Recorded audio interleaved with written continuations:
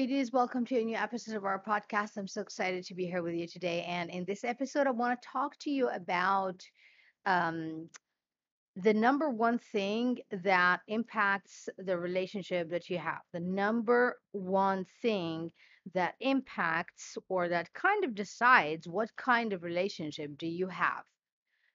And this is something that took me time to realize, and it took me long years to understand the dynamics of how this works and to get what really makes us um, do the things that we do in relationships, especially in intimate relationships, um, or make the decisions that we make in these relationships, and about what kind of relationships do we end up having. And um, I've always questioned the, you know, um, I've always looked around like, so let's back up a little bit. Well, since I was young, I've always caught myself just observing people. I love to observe people when I was young, and one of the very first relationships that I started observing and looking at was a relationship that my parents had, and I knew that it was not an abusive relationship. So I've never seen my dad put his hand on my mom, or I've never seen him, you know, screaming at her, or talking to her in a way that's not like nice or something. I never witnessed any of that. But even though there was no abusive action going on, there was no action really. There was no action. So I didn't, on the other hand, I did not see them embrace or hug or kiss. I did not hear him express his appreciation for what she does for us, for the family, every single day. So there was no bad action, but there was no action as well. And these things, I kind of like that they did not have abusive, like, relationship. But at the same time, I was like, but that's boring. I don't want to have this kind of relationship when I grow up, because to me it was boring. It was boring not to have this passion, the love, and to express it. And sometimes when you have little kids, you think that if there isn't a lot of abuse or things going on, then you start like, we're good. Yes, but at the same time, kids get your actions and your energy and your behaviors way more than they pay attention to your words. Your words are empty if they do not translate into actions and, you know, behaviors and things that the children can witness. So to me, even though I did not hear them argue or fight or anything like that, I knew that there was something wrong. There was something broken in the relationship. At a young age, I could not language that. I could not verbalize that. I could not form the question or ask about anything, because, like, to the bare eye, there isn't anything abnormal going on, right? It was just quiet. But I knew that behind that quietness was dis-ease or and uncomfort. And um, I continued to have this kind of observation to me. And when I grew up, I started to understand that one of the main reasons why there was no action in my parents' relationship is that um, my mom did not really want to continue to stay with my dad, because he was like not very appreciative of what she does. They did not have a bond. She did not feel that he really loved her and appreciated what she was doing for all of us. But because she never went to school, because she did not have a job, and she did not have the finances to take care of us, she kind of was in a situation where she had to take it. She had to just stay for me and my sisters and brother to, you know, grow up in a household where both parents are present. So that's a sacrifice that she made. She decided that she's not going to leave, because if she left, that means that we, the kids, do not get to live in stability, and we don't get to have someone who can take care of us, because she thought, well, what if they get a divorce and then my dad refused to take care of us financially, and she did not want to be in that position. I understood that when I grew up. And so when I started to get the grip of that, even before I even start to conceptualize it and to start to think about it and to start to turn it into a decision, the first thing that came to my mind was like, financial independence is key in protecting myself from ever having to put up with someone that I don't have any emotions for. And I realized that that was the main reason why I was working hard, why I was just doing my best to make sure that I always have money, that I always have a job, that I'm financially independent, and that I did not need a guy to take care of me financially. Because I was like, well, yes, but what happens if I get into a relationship and then I don't feel for the guy anymore, and I feel like I'm stuck because I can't take care of myself. So I said to myself, I'll declare to myself, I would never be in that situation. And that was one of the reasons why in the past I used to work so hard. Like I had two jobs right out of graduation. So I graduated and then I started having two jobs. I teach in the morning, teach at night, like in the afternoon. And it was like just like I've always had jobs. And to me, the idea of not having a job is scary, because that means, because it equates um uncertainty, it equates not being safe, and it equates the possibility of being controlled by a guy. And then the next thing would be like, well, but how can I be independent again so that I don't have to put up with someone that is unappreciative, or for whatever reason I decided that I don't want to stay with. Yes. And so to me, like when you look at all of this picture um in its entirety, then at first you start to thinking, oh my gosh, I never thought about that when I was growing up. So right now I'm telling you all about this, and the dots are very connected for me right now. But back then they were not. Back then I did not know why I was working so hard. I did not know why I cared so much about having a job.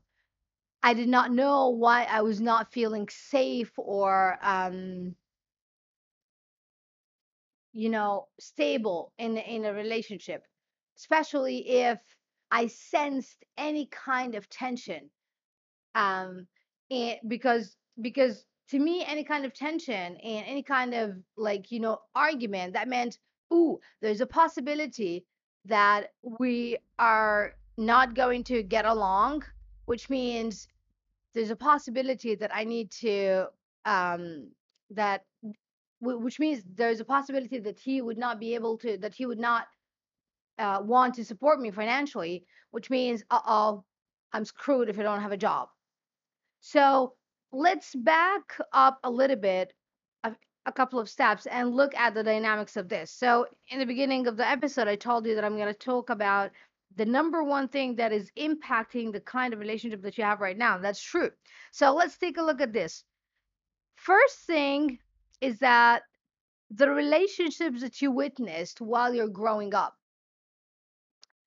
this is the number one thing that is going to impact you, even behind your own awareness, behind your not your own awareness.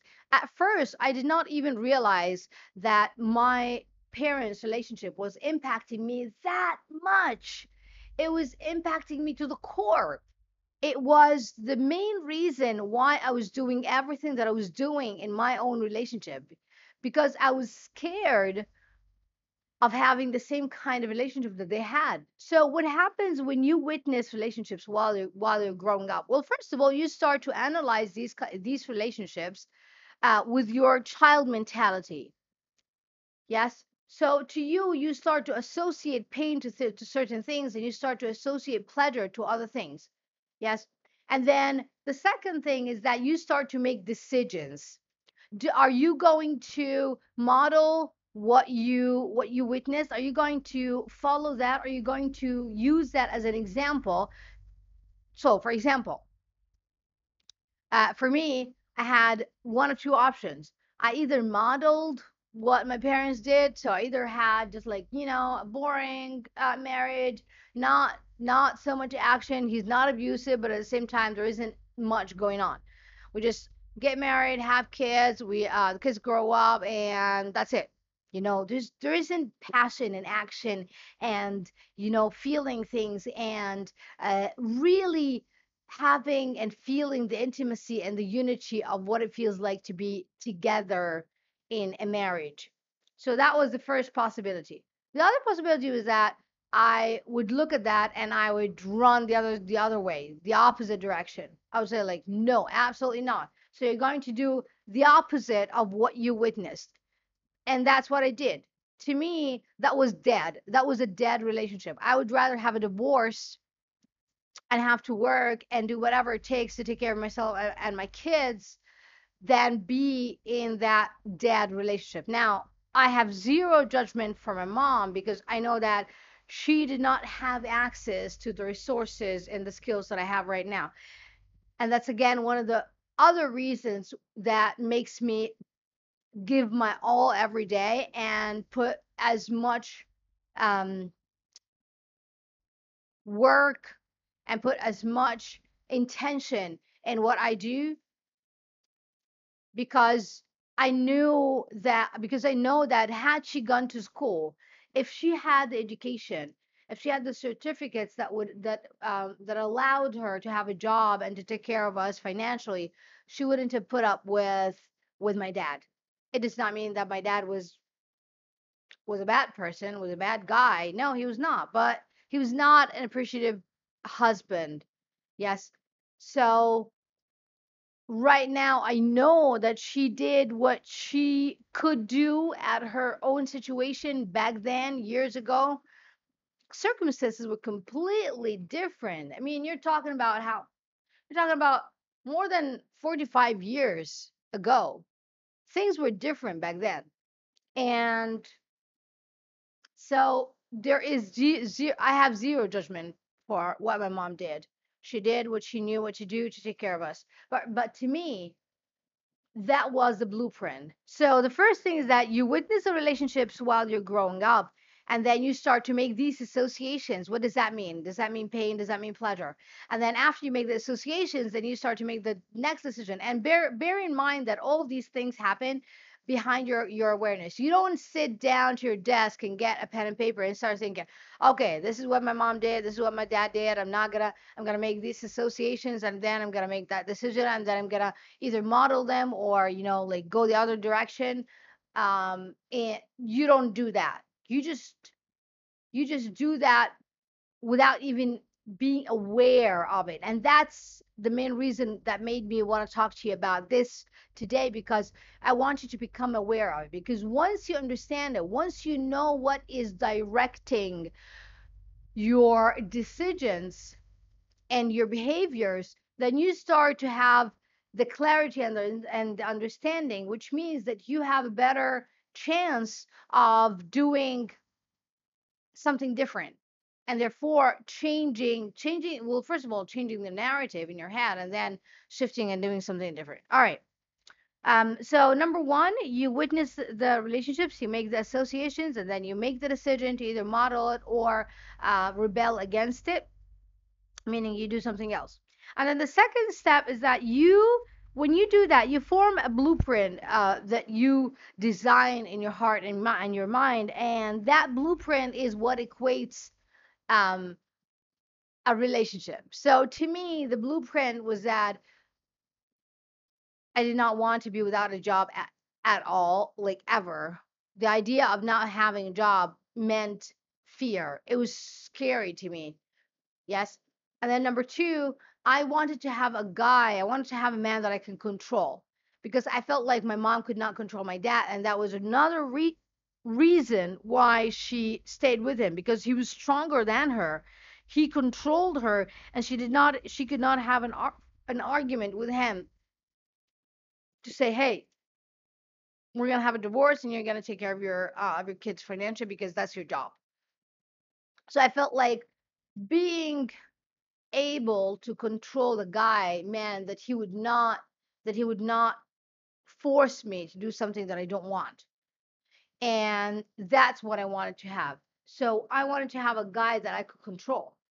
And even though the guy that I had, he was not like, I mean, he was not entirely weak, but at the same time, I did have control over him. I did have control over him. And at the moments when I felt that, there was another feeling that popped up was that I did not have respect for him at all. So when I controlled him, and even when he did what I wanted him to do, I did not have respect because I was like, But that's another reason why I don't feel safe in the relationship. Because if I can control him, if I can get him to do what I want to do, not what he thinks and sees as the right thing to do in the situation, then that means that when the right comes and when the storm comes and he needs to make better decisions and big decisions, he's not going to make them because he's not strong enough to be able to make these decisions. So I was constantly beating myself up for staying in the relationship because I knew that he was not the guy for me.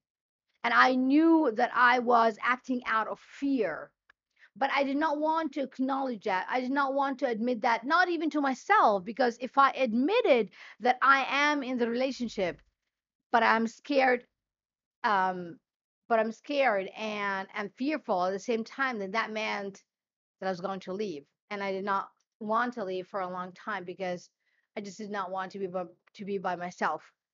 So first you witness, then you decide the blueprint unconsciously, and then you start to have complications in your relationships because you're acting out of the compulsive fear that you've accumulated as a result of you witnessing all of these relationships around you. And bear in mind that the example that I give you from my own life, I think is just simple and direct. Whereas in other cases, the examples are not that straightforward. So they have multiple examples that they witness, and there was a lot of confusion and clashing between the blueprints that they had. So they were torn. The person is torn between one thing and the other thing, and both things were moving in different and opposite directions. So my invitation to you today is to just look at the dynamics of your relationship. If you're still in a relationship, kind of ask yourself, what kind of relationship did you witness growing up, and what were the relationships that you feel that impacted you the most while you were growing up? Write it down. Was it your parents, your aunt and uncle, your neighbors, grandparents, something else, your adopted parents, whoever you grew up with? Just look back at the relationships that you witnessed as a child, and then ask yourself, what kind of decisions did you make in your head based on the relationships that you witnessed? Did you want to have a happy family? Did you think that having a big family meant trouble? Did you think that being an only child meant pain and loneliness? Like what were the dynamics that you witnessed, and what kind of decisions did it make you make while you were a child?